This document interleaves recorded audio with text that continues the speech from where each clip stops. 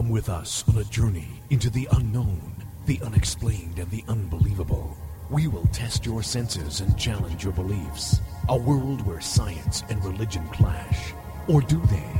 You will meet real people and hear real stories, but you will not believe. You will witness strange sights and hear strange sounds, but you will not believe.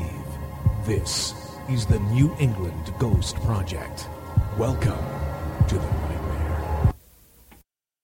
Good evening, everyone, and welcome to another fine edition of Ghost Chronicles, the next generation, with the blonde bombshell herself, Miss Ann Kerrigan, and the most humble New England own Van Helsing, Ron Cohen. You're humble? Of course I am. Since when? Just ask me, I'll tell you. You'll tell me all about how humble you are. Okay. Big news. We're so excited because we'll actually be visible next week. Ooh, yeah. Yeah, it is exciting. I'm a little nervous about it, but You're I'm very nervous. excited. Huh. What? You're nervous. Don't worry, Ron. We'll make you look good. I always look good. I don't know how, but we'll do it. We are. We're going to be doing our live television broadcast, first ever Ghost Chronicles Next Generation live television broadcast. It is really exciting. It's groundbreaking, really. And you could actually see it. You could see it on our TogiNet page because we now have the link up on that. Not the link, but the actual player. So, really? Yep. So you can actually see us right on TogiNet and chat with us. We'll Wow. have to figure out that chat thing too. You know how to do that. Oh my goodness! I didn't know that we were going to be streaming on TogiNet too. Yep. That's very cool. Oh yeah. Hey, We're going to be that's why I live get paid. streaming all over the place. That's why I get paid the big bucks. Oh, geez, I'm glad somebody does. So that's really exciting, and that's we'll have more on that. I guess somewhere. Yes. Actually, John was asking about it in the chat room, and I mean, so we'll be live streaming on TogiNet. We'll be live streaming on ebctv.org. It will be over the broadcast air in the wonderful town of whatever it is. East Bridgewater, yeah. If you're an East Bridgewater resident, you'll be able to see that on your very own TV. Put your feet up and have a glass of wine. Yep. But you can do that in front of your computer, too. But it is really great. We're exciting. We were actually working on the set today. Really? Yes, yep. Oh, setting up all our new lights. Yep, because this is exciting for me, because I've never even seen this set, so this should even be There you cool. go. And just, I mean, so everybody knows, I mean, I work in a public access television studio, East Bridgewater Community Television, and we have been blessed with a brand new facility in our brand new state-of-the-art high school. It's a junior-senior high school, which they just built. We just moved in August. So we're very excited. This will be our first live broadcast from the studio. Really? Mm-hmm. Wow. Yep. Ghost Chronicles is going to have the honor. And by the way, our first guest on the show will be none other than from the UK, Steve Parson and Cal Cooper. Just to double the excitement. There you go. So, all right. And the pressure. No pressure. No pressure at all. Oh, boy. All exciting news, but we have some guests on the line with us now, I believe. Yes, and, we do. More exciting. They're from your kind of neck of the wood, which is farther south than my neck of the wood. So yeah. Why don't you introduce them? Tonight, we would like to welcome two guys who have been working very diligently for a couple of years at least, probably more, on a documentary called The Bridgewater Triangle, the documentary. And I'd like to introduce Manny Familare and Aaron Cadieux. Hi, guys. Hey, thanks for having us on. Oh, it's great that you could be here. Oh, thank you.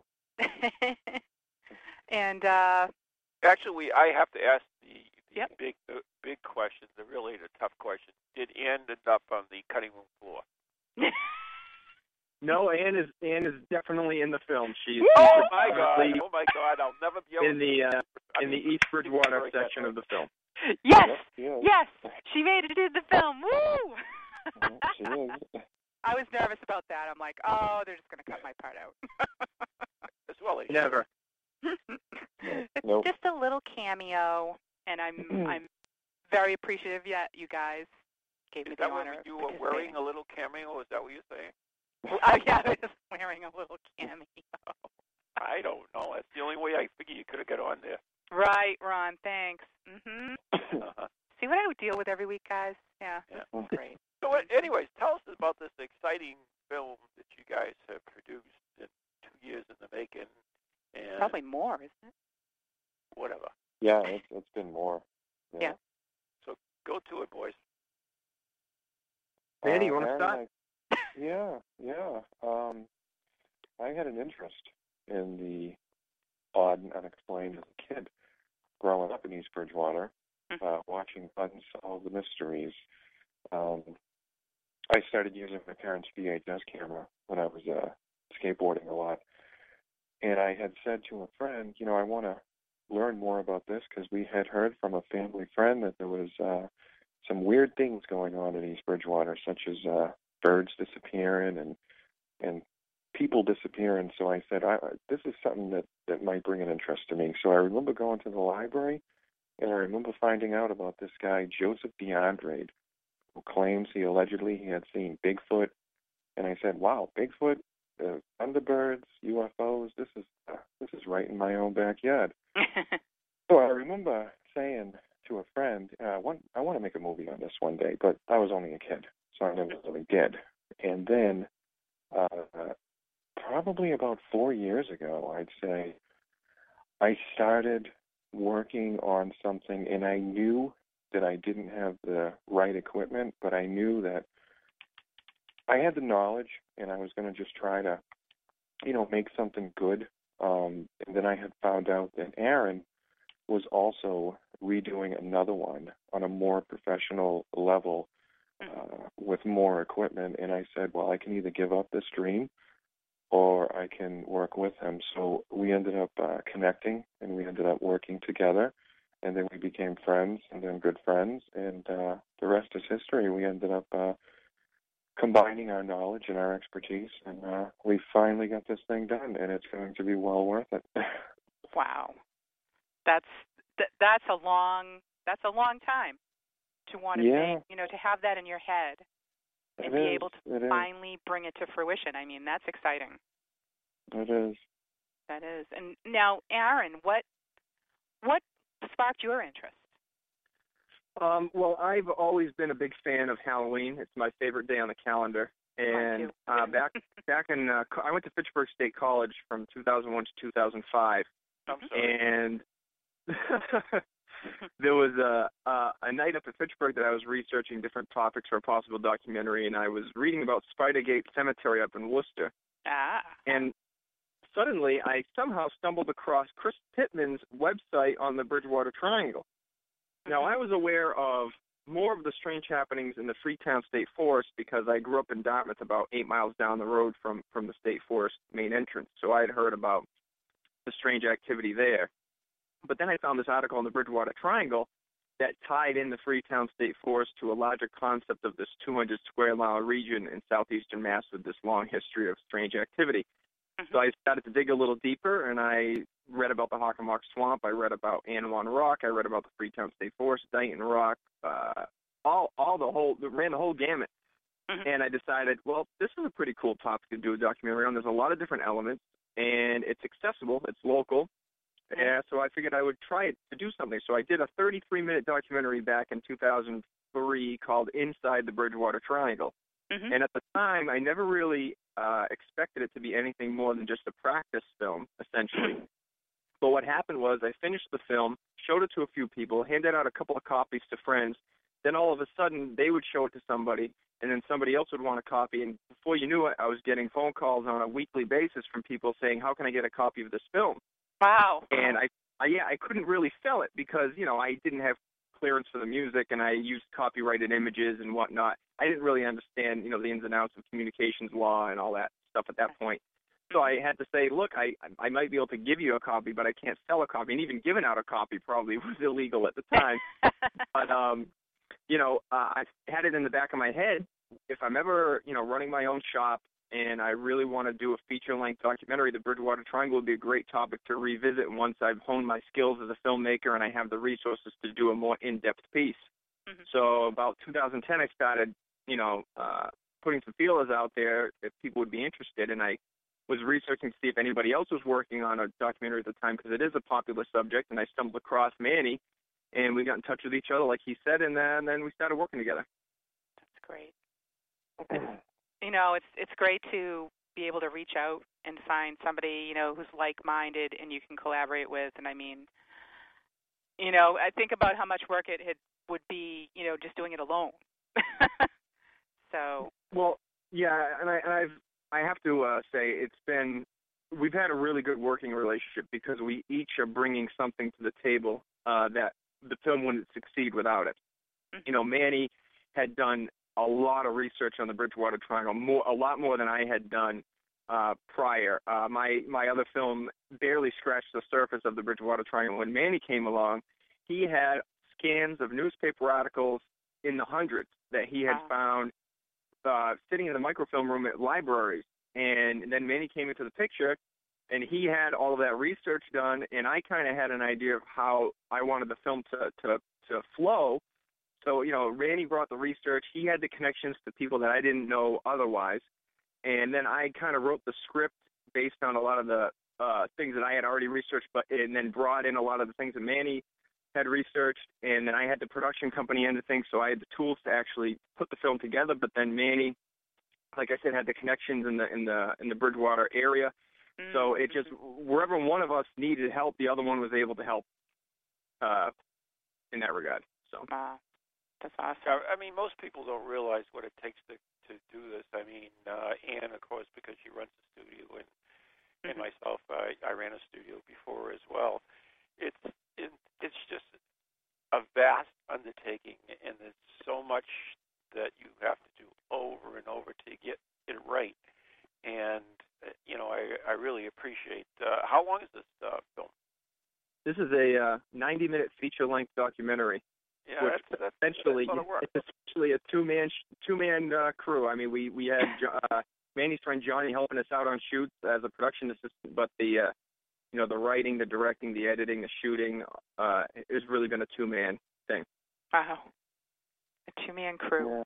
Yeah. You would think when you see the film, you would never be able to guess that two people did this. Mm-hmm.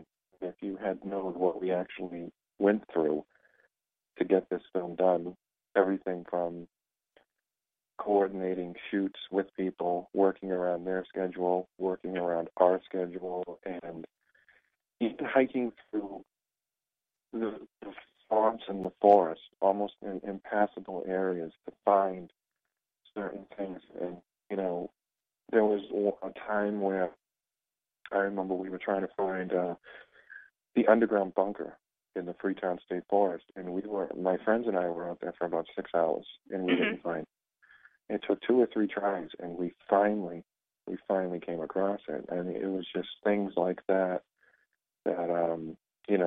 making decisions on what content to use, what content not to use, what content to use and how it will affect people, and what content not to use and how it will affect people, and just going through the scans of newspapers and saying, well, do we want to include this area? If we include this area, what kind of witnesses do we have? What kind of history does this place have? Is there anywhere else in the area that has a history like this? It was just, there's a lot. It could be a documentary in itself. While you were going through the Freetown Forest, you didn't find my pendulum by any chance? I kind of lost it. I thought I saw something. But I'm curious. We actually did an investigation in the Freetown. In fact, Chris Belzana used it in his book, Picture Yourself Ghost Hunting, Famous, and My Lovable Little Friends, the Pukwudgies. We love the Puckwudgies, don't we? That is a clip that we actually. Are you talking about the clip of Maureen?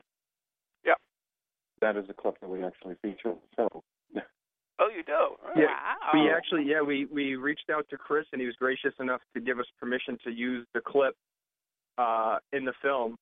And and then I guess then both you and Anna are in the documentary. Uh-huh. There you go, Ron. All right, now you'll be famous like me. Unfortunately, Chris never did get the proper releases on that thing, just to give you an idea. So don't worry about it.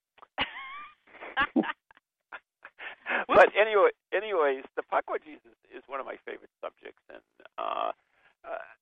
so you did use that piece. I mean, did you go into the history? I mean, how did you? I mean, I have not seen the film, obviously. How did you handle that subject in itself? And each one of these little subjects, do you look at them as little units, or do you look at them as a bigger picture? Go ahead, Aaron. The way the film runs is it's kind of broken up into various regions and then subjects within those regions. So it's not really chronological. It's more so, it's chronological in the sense that one of the first major things that we talk about in the film is the history of King Philip's War, which is an event that a lot of paranormal researchers attribute as the spark which started the negative energy of the Bridgewater Triangle. And then from there, we kind of jump around the triangle from region to region, starting with the Hockomock Swamp, largely due to the fact that it has a lot of cryptozoological aspects to it in terms of Bigfoot sightings, and because Loren Coleman, who coined the term the Bridgewater Triangle, was a cryptozoologist, and so that was his starting point. So that's where we started on the film. But then, like I said, we jump around from region to region, and it's broken up basically, the Hockomock Swamp section, and then there's cryptozoology tied in with that, and then it gets into UFOs, and then it gets into Native American legends, and then it gets into Freetown State Forest things, and that's where the Puckwudgie section of the film is. It's featured in the Freetown State Forest section.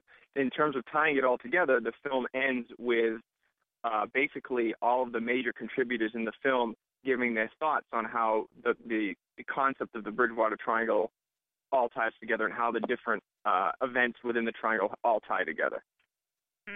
Wow. Now, we have a question in our chat room.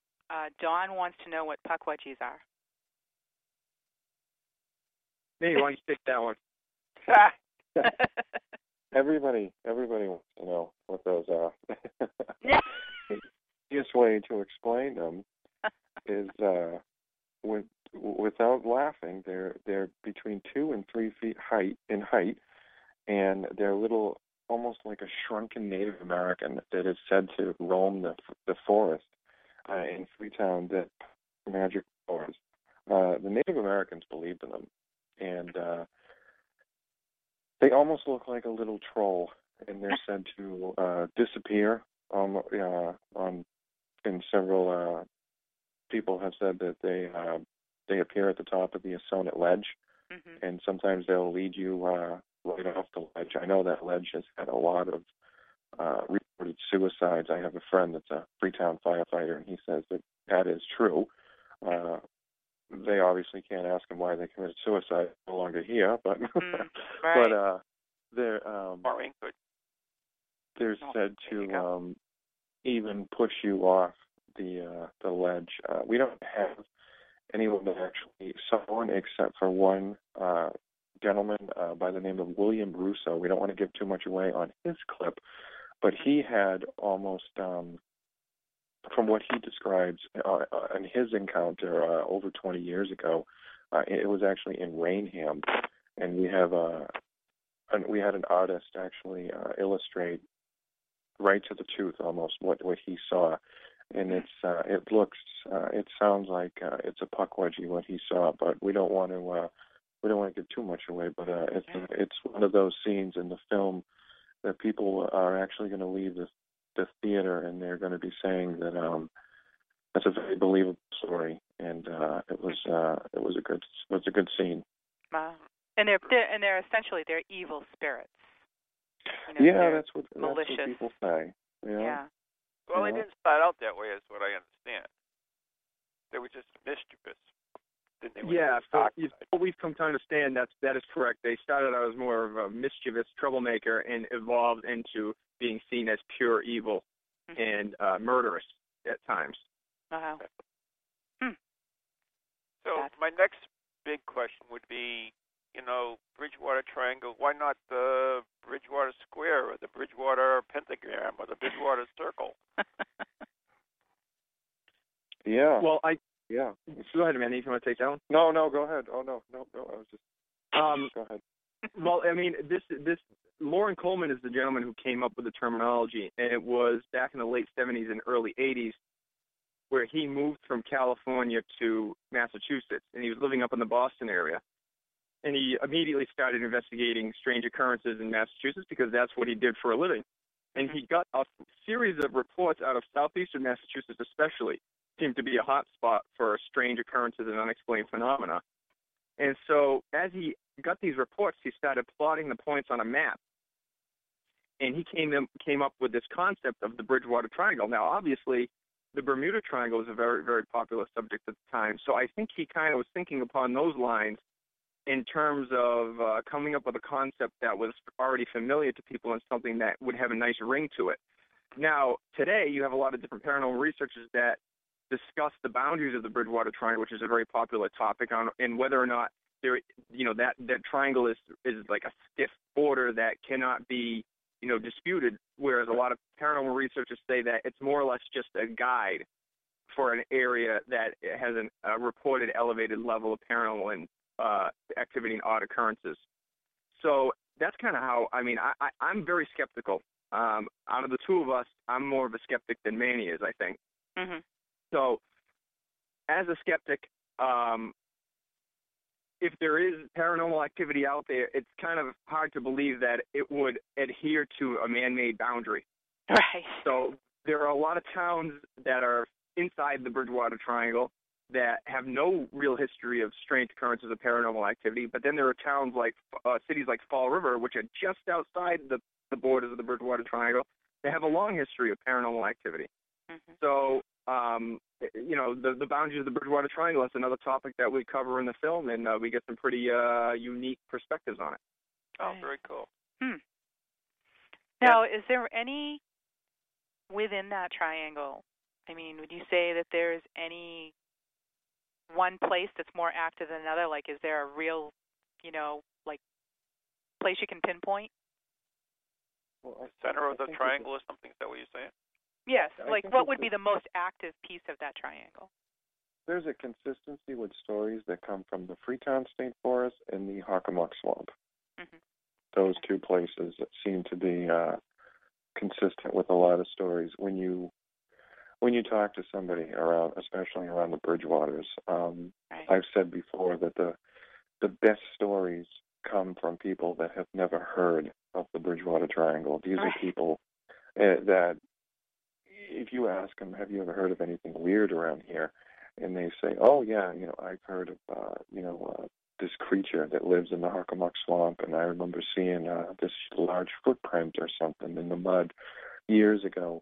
And you say, well, have you ever heard of the Bridgewater Triangle? And they say, no, what's that?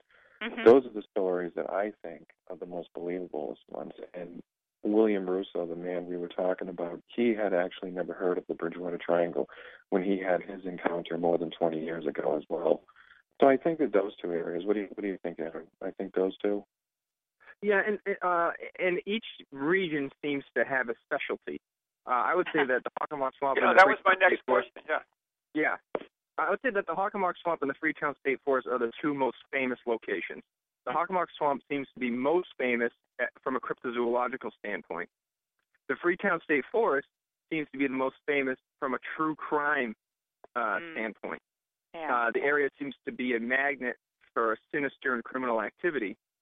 Right. And that's another topic that we cover in the film, and why that is and how it relates to the Bridgewater Triangle, because, criminal activity is not inherently paranormal. But the Freetown State Forest seems to draw a disproportionate amount of criminal activity, and some researchers attribute the negative energy within the forest as the reason for that criminal element.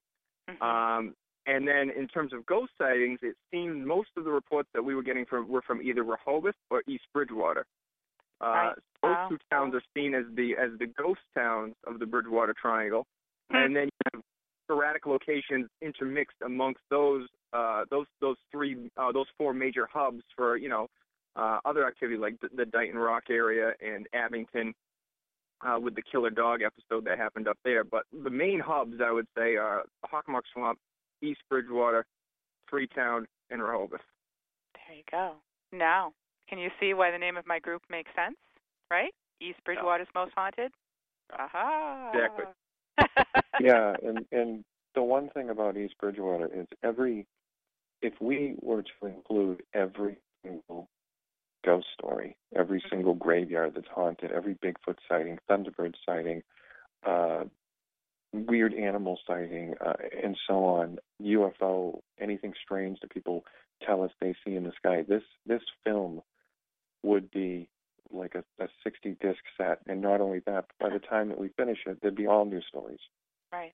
So, there's so much. And East Bridgewater is full of history. I know that there are a lot of places in town that have a lot of history to them. And we do feature one house in the film that does have a lot of history. Mm-hmm. Mm-hmm. Well, we're going to have to talk about that when we get back, because it's now time for us to take a break.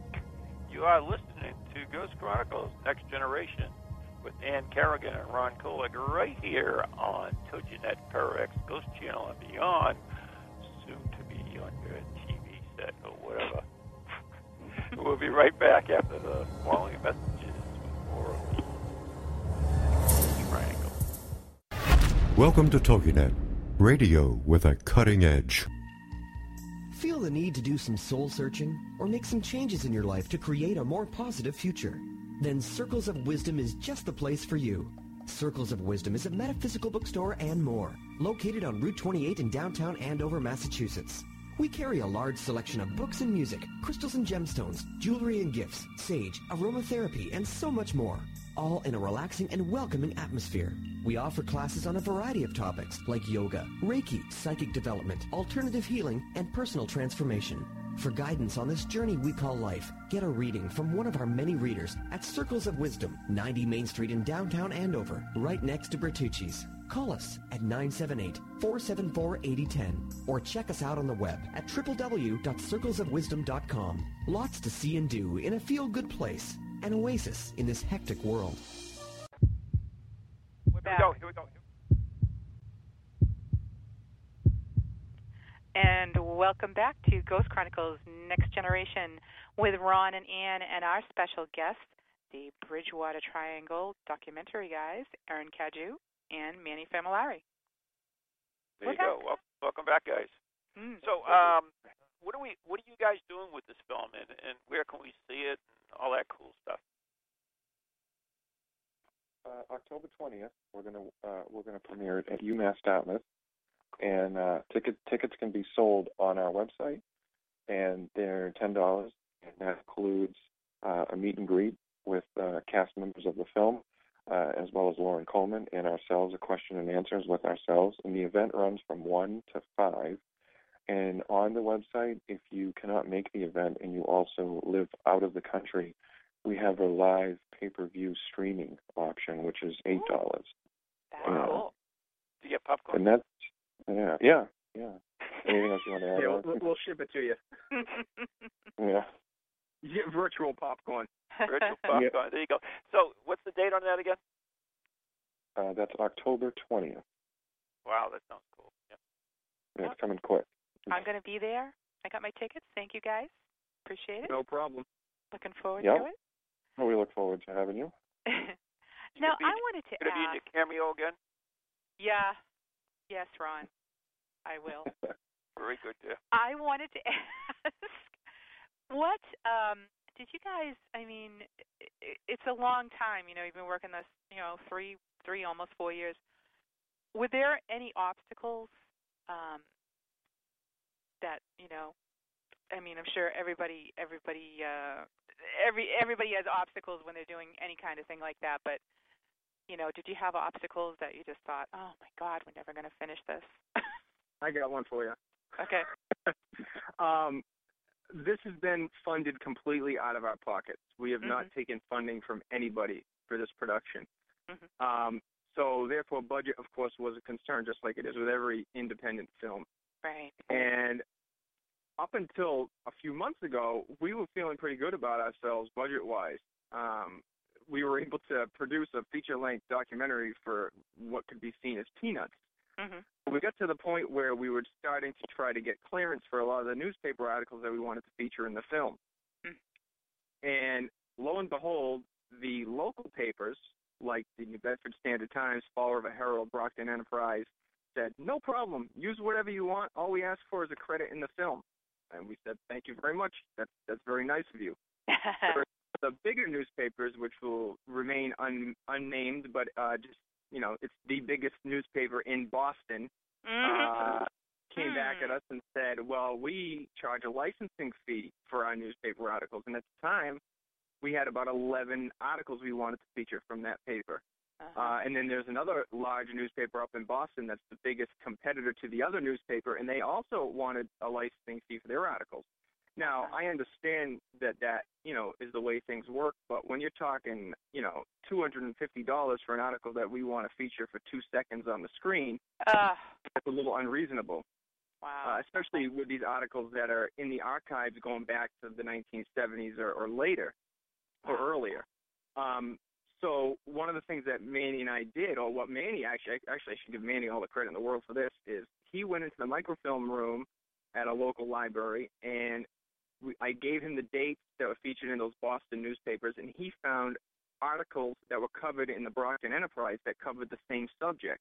Nice. And so we said, okay, we'll use the Enterprise article instead of the article from one of those two big boys up in Boston. Now, there are a couple articles from those newspapers that we have no choice but to use, but the cost is significantly less than if we had used the original number that we had wanted to. Wow. That's unbelievable. I mean, I guess I didn't know that you had to get clearance for things like that. I mean, isn't that free? There's a thing called fair use law. Fair use, yeah. Fair use is the thing with fair use. It's very gray. It's very much a gray area, and it's difficult to define. So what happens with fair use is the newspaper will come after you, and then you end up having to hire a lawyer and go to court over it. So the cost associated with hiring a lawyer, you might as well just fork out the money that they wanted in the first place for these articles. Right. Now, what a lot of newspapers will not tell you, and this is advice to anybody out there that's working on something like this, if an article dates back prior to January 1st of 1923, it is automatically in the public domain. Okay. That also goes for any artifacts that are in a museum that were created before 1923. So if you have that newspaper article in hand, it's yours to use for whatever you want. You can modify it. You can do whatever you want with it, and you don't have to answer to anybody. Wow. Now, that also goes for a museum. Say a museum has a collection of images that you want to feature in a film. Those images were created before 1923. The museum has every right in the world to charge you access to those images. But once you have them in your possession, they have no say in how you use them whatsoever, and they cannot charge you additional fees on top of that for rights to those images. They like to think that they can, but they can't because those images are in the public domain. And also, if you're looking to use a newspaper article that was featured before 1978 or 9, I don't know off the top of my head exactly, and that newspaper failed to put a copyright notice on the front page of that paper in the masthead, then that newspaper article has also lapsed into public domain. Now, that law is different now. A newspaper doesn't have to use the copyright logo with a date any longer. But prior to 1978, they were supposed to, and if they didn't, they missed their chance, and that's now in the public domain. So just kind of off topic, but it's a little information lesson for people out there trying to do the same thing. That's good to know. As you can see, we did research there too. Well, that's the whole thing. If you're going to do something like that, you have to do a lot of research. I mean, it's not like something you put together for YouTube or something. This is, you guys put a lot of work and a lot of effort into it, and hopefully, I assume that you're trying to move it up to the next level and in the distribution field too, as well. I think. Yeah, I think a lot of people are going to be very surprised. People have no idea what they're about to see. I mean, I've been asked before, stupid questions. I've been asked if, when it's done, if we're just going to throw it on YouTube. Yeah, yeah, right. Before I thought of something, I just gave a simple no. But I've been asked some ridiculous questions before. But no, we're very pleased with it, and it's, the people that are featured on the movie poster. There's so many more people that are first-hand witnesses that we feature, such as yourself, and we have UFO witnesses in there, and we have even the scene that we did for the red-headed hitchhiker of Route 44 is actually. Oh, that's so funny, because I was going to ask you about that. Yeah. It's got some interesting characters in it. We actually I was able to get a hold of a kid by the name of Stephen Ramsey, and he is actually the team chef for the skateboard team World Industries, and he flies all over the world with them and cooks for them. And in the back seat, we actually just playing somebody who gets spooked out by the red-headed hitchhiker is professional skateboarder Anthony Shetler, who's known all over the world. I mean, he's a famous skateboarder. So people that see that don't know that, there's just a little kick in there that we even were able to coordinate scheduling with them to get this done, and it came out very good. We're very pleased with that scene. So that's great. Wow. Just a little FYI for people, we did do Jeff Belanger's show 30 Odd Minutes last night. Yep. And that on that show, we did feature 2 exclusive scenes from the movie that have never been seen before outside of a paranormal fair that happened in Fairhaven on Sunday. So if anybody wants to see a scene from the Hockomock Swamp section of the film and a scene from the Freetown State Forest section of the film, just YouTube 30 Odd Minutes, and it's the most recent episode, and it features scenes from both of those sections of the documentary. Cool. Yep. Awesome. Okay. Yep, it's on. Yep. There. Jeff Belanger got his plug too. There you go. No. Well, yeah, Jefferson actually the trailer, and I put the trailer up on our Facebook page, which is what, Ann? We're on Facebook at Ghost Chronicles Next Generation. There you go. So, yes, I did see that up there, and it looks great. I can't wait to see it. Now, did you guys, in the course of all this filming, and obviously you were in the thick of it, so to speak. You're stealing all my questions, Ann. You realize that. Well, it's my psychic ability. It's really kicking in. Yeah, scaring me. Did you have anything happen? Any personal experiences yourself? Go ahead, Aaron. You can tell them. Yeah, I guess I should tell this one because this actually happened before Manny and I started working together. When I was planning to redo this documentary, Chris Balzano was giving a tour of the Freetown State Forest back in 2009 or 10, somewhere in that range, and I decided to tag along and videotape the whole tour. And what happened was, after the tour was over, he was scheduled to go do a book signing in Dartmouth, and he accidentally locked his keys in his car in the middle of the Freetown State Forest. So we had to call AAA. So we had to call AAA. Now we're way out off of Copacut Road and Bell Rock Road near the Wampanoag Reservation there. So it took a long time for AAA to come get him. So we had like 2 hours to kill. And I got to interview him, which wasn't in the plans because he had to go to this book signing. So I said, Chris, while we're sitting here, can I set up the camera? We'll throw a makeshift light on you because at that point it was pitch black out, and we shot this interview. And we were using a battery-operated camera light on him as the source of light. And at one point he was talking about the hauntings at Anawan Rock.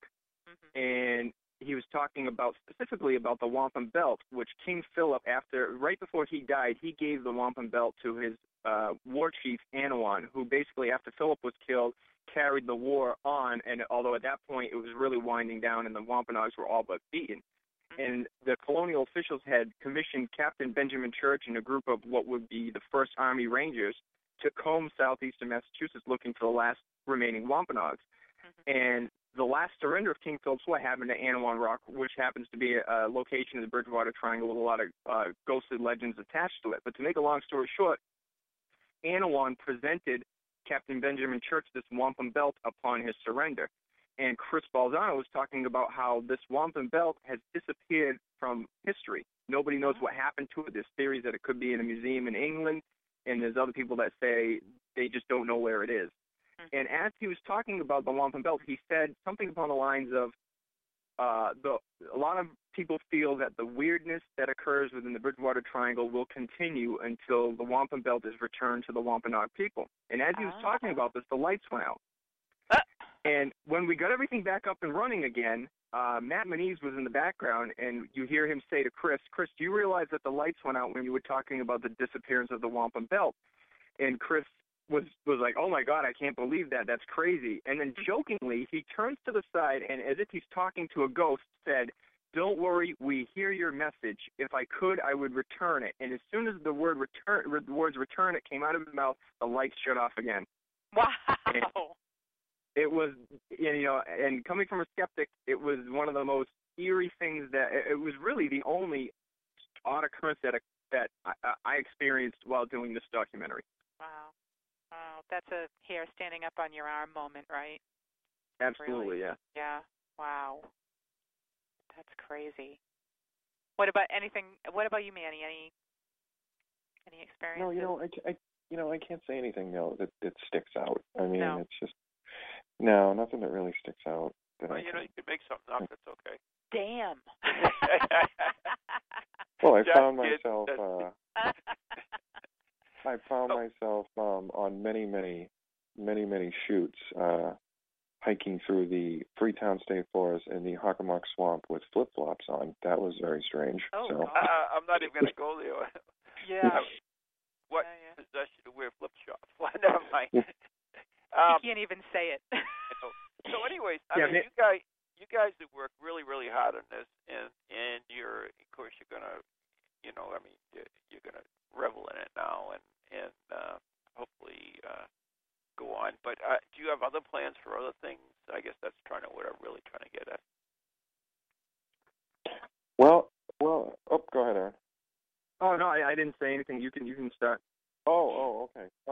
Well, I've been into photography since I was a kid, and video production, mostly photography, and I would like to be able to have the right equipment to be able to do the right job, such as wedding photography and big events. However, that gear can become very expensive to do the right job. So I would like to get into doing professional photography eventually, and who knows where it will go from there. I mean, if this film actually is successful, I don't have any other plans to do any other documentary with the paranormal right now, but I would like to just kind of get situated. I mean, there's a few other ideas that I've had to do documentaries on, but right now that's not even in my head. I would think that you guys would be ready to rest a little bit. Yeah, we want to get this done. We want to get it done, and we want to market it right, and we want to have a good turnout with the premiere in October. And I think that, like I said, people are going to be very, very surprised when they see this film. I don't believe there will be any disappointment. So, well, there could be, but I don't know. Oh, well, it sounds like it's going to be awesome, and I just looking at your cast, I mean, some really familiar faces to me on there. Somebody that I wasn't really familiar with is Alan Alves, and it says, on the list that he's known as the cult cop. Mm-hmm. So he's spent most of his life in this area? Alan Alves is a retired detective with the Freetown Police Department, and back in 1978 they started getting reports of strange findings in the Freetown State Forest, and a lot of things that would be associated with satanic devil worship. And I just want to, before I go into any deeper into this, if you research Satanism as a religion, like the Church of Satan, for instance, which was founded in 1967 by Anton LaVey, that really, when you get right down to it, isn't a religion. Satanists in that respect are atheists. and they view Satan not as an actual deity, but as a symbol of oneself. So the official satanic churches don't condone the kind of activity that was going on in the Freetown State Forest. I'd like to say that first. But that doesn't mean that people don't become self-stylized Satanists. Right. Or someone might be an impressionable teenager who's dabbling in what they think Satanism is. So they were finding strange things in the Freetown State Forest. They were finding pentagrams with sacrificed animals in them, like pigeons, and then eventually they were finding, in one instance, they found like a dozen baby calves slaughtered near the Dartmouth end of the Freetown State Forest. And Alan Alves happened to be the police officer who always was given the assignments to investigate these things. And over time, he became kind of an authority on the subject, and that's how he basically that was what he was known as, the cult cop, because of all the dealings he had investigating that activity in Freetown. And for a gentleman who was a police detective on a little town of 9,000 people, right, the guy has seen a lot of very strange things, and we were very lucky to have him in the film. Yeah, he must have been a great resource. And I mean, even in my lifetime, I can think of 2 murders off the top of my head, and both those people were, found in the Freetown State Forest. And well, I don't know if one of those that you're thinking of is the Mary Lou Aruda case. Yes. Yeah, and not funny, I shouldn't say funny, but the strange coincidence is that, of course, Alan Alves was the first police officer on the scene for that case. He was approached by 2 dirt bike riders who had found her remains tied to a tree in the Freetown State Forest. Wow. He was the first guy on the scene. And we do cover that case briefly in the film. We don't go too in-depth on it, but it's just a strange coincidence that that's what happened. Yeah. Yeah, I remember that. So when you were putting this film together, what thing really stood out in your mind is really the strangest and most bizarre thing about the Bridgewater Triangle? Manny, you want to go first? Yeah. You mean what was the strangest thing we thought about putting it together? No, not putting it together. When you're doing your research, what was the thing that really? I mean, you're talking UFOs, you're talking this, the redheaded hitchhiker, and this and that, and then you come across something and you say, "Wow!" I mean, that's even with all this weird stuff that's happening. This is really weird. Well, I mean, I think hearing about the stories and then researching them and finding out that there's a lot of truth behind them, I think was weird for me, especially the UFO sightings. There was a UFO sighting March 23rd in 1979 by 2 WHDH reporters, Steve Sprazier and Jerry Lopes. And we actually were fortunate that they don't live around here no more. And most of the interviews that you hear of them are done over the radio. Aaron was fortunate enough to get a hold of both of them. They got a hold of Aaron. And we featured their story in the film. And not only do we feature their story in the film, but I was actually able to dig up a Brockton Enterprise newspaper, and on the front page, what they had described they had seen is illustrated on the front page of the newspaper, and said that hundreds of witnesses had seen it over the course of a week. So I think hearing about their story and then seeing it in the newspaper really makes you think that, some of these things not only are true, but they're kind of chilly, they're kind of eerie, especially the satanic stuff that allegedly happened in the Freetown State Forest, getting all the newspaper articles and hearing all the stories from the witnesses and everything. And especially even to this day, I still have friends that go out there and they'll still tell me that they see and hear weird things out there. So it's kind of eerie. What about you, Aaron? The UFO encounter that Mandy described is probably, well, I guess for me it's between that story and Bill Russo's bizarre creature sighting in Rainham, just because when I shot his interview, I happened to be by myself on that one, but I walked away from that one just dumbfounded. And it takes a lot to get me that way, especially since I'm such a skeptic. I walked away from that one saying, you know what, out of all the stuff that we've covered in this film, that is the one story where I really believe what this guy is saying, because he just came across as so genuine. And the fact that he sat on that story for 20 years before he finally wrote about it in his blog online says a lot.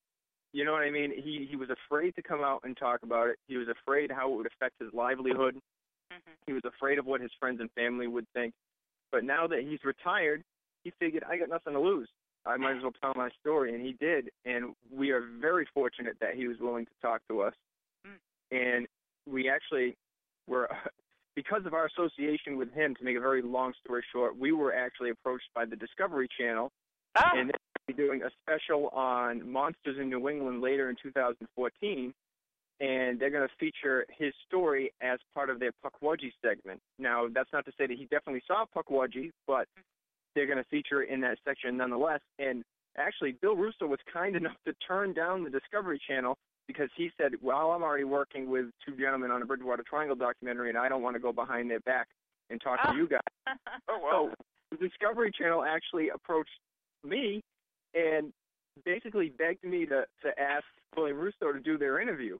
And so I said, it's coming out after our film, so there's really not any kind of a conflict. And I said, and it will only drive more viewers to our film because I'm sure they're not going to cover it as in-depth as we did. Right. It was just funny that he was very protective of his story, even to turn down the Discovery Channel. That's amazing. Well, I hate to say this, guys, but we just about run out of time. Oh, God, that flew. So we want to thank you so much for coming on the show. Why don't you give out your website again for everyone and tell us about your event that's coming up? Go ahead, Aaron. The website is thebridgewatertriangledocumentary.com. It premieres on Sunday, October 20th at the University of Massachusetts, Dartmouth in the main auditorium. The event runs from 1 to 5, but the film itself runs from 2 to 3:30. And the event also includes a meet and greet with the film's cast and a Q&A with the filmmakers and the film's cast after the film is done. And for those of you who don't live in the area but still want to see the premiere, you can get pay-per-view online streaming telecast of that documentary. Also through our website, just click on there's two links: tickets and streaming tickets. So if you want regular tickets, click tickets. If you want streaming tickets, click that link, and you can get either or. Awesome. Nice. Well, we want to thank you guys so much for coming on the show. We wish you the best of luck with the movie, and I'd love to host you guys up here with the filming, so we have to talk about that as well. So anyway, we're looking to screen it anywhere that's willing to screen it. There you go. So thank you so much for coming on, and Ann. Oh, it was great to have you guys on. I just, I'm so happy for you, and I wish you all the best. And I will see you soon at the premiere. Thank you. Thanks for having us. Thank you very much. You're welcome. We'll talk to you soon. All right. Take care. You too. Bye-bye. Oh, that is great. I can't wait to see it. Yeah. So you made the film. Wow. I made the film. The film. I'm going to have to watch it now. Damn. It's I know they've worked very, very hard on it, and I'm glad that they could get on to talk to us tonight, and I hope people will go out and see it. There you go. Mm-hmm. Anyways, that's the doorbell, which means the pizza from the dead is here, and it's time to wrap it up. So, but I do want to mention I have a big event coming up. The Brits, of course, are here for just about a week, and starting on Friday, we have the Monsters, Ghost, and Mystery Cruise out of Portsmouth. Tickets still available for that. On Sunday night, we have the Harry Price Ghost Hunt at the Old Manse in Concord, which is awesome. Everybody gets a copy of Harry Price's Blue Book, which is the ghost hunting guide that he gave to all his team. On Monday night is Dining with the Dead at the Haunted Winter Restaurant. That's sold out, unfortunately. Then Tuesday night at Circles of Wisdom in Andover, Mass., we have a special edition of my paranormal study group, and we're going to have ghost hunting versus parapsychology. What's the difference? And looking at it from ghost hunting from a couple points of view. So Wednesday, we'll be doing the live broadcast right here on TogiNet. Live. And everywhere, visual, not just a audio broadcast, but you actually see Ann and I, which could be really dangerous. Maybe for you. At the same time, and yeah, that's what I'm afraid of. At the same time, and you can still listen to us on the internet as well. But if you can't bear to look at us. Yeah, you can watch us too. And then, of course, Friday night is the beginning of Spirit Quest, and there are still tickets for a whole bunch of events there. They start as low as $29. So we have the Cal Cooper from the UK, Steve Parsons, Jane Doherty, Thomas D'Agostino, Jenny Dye, Kelly Spangler, Salem Witch Kelly Spangler, myself, of course. It's going to be a great thing. So it's going to be awesome. I'm going to be there to say hi. Yoo-hoo! The best I can do. All right. So it's time to wrap it up. Yes, it is. Myself and what's her name? Yourself and what's his name? Yeah. Yes, it is. And thank you, everybody, for listening. And I hope that you'll all tune in next week. Watch. What? Watch next week. Yes, watch. Yep, because I've always wanted to pick my nose and No, stop it. You're awful. You're awful. Supposed to have to wear pants now, too. Yeah, please do. Damn. All right, so good night. God bless everyone. Good night, everybody. Thanks for listening. From ghoulies to ghosties, long-leggedy beasties, and things that go bump in the night. Deliver us, good Lord.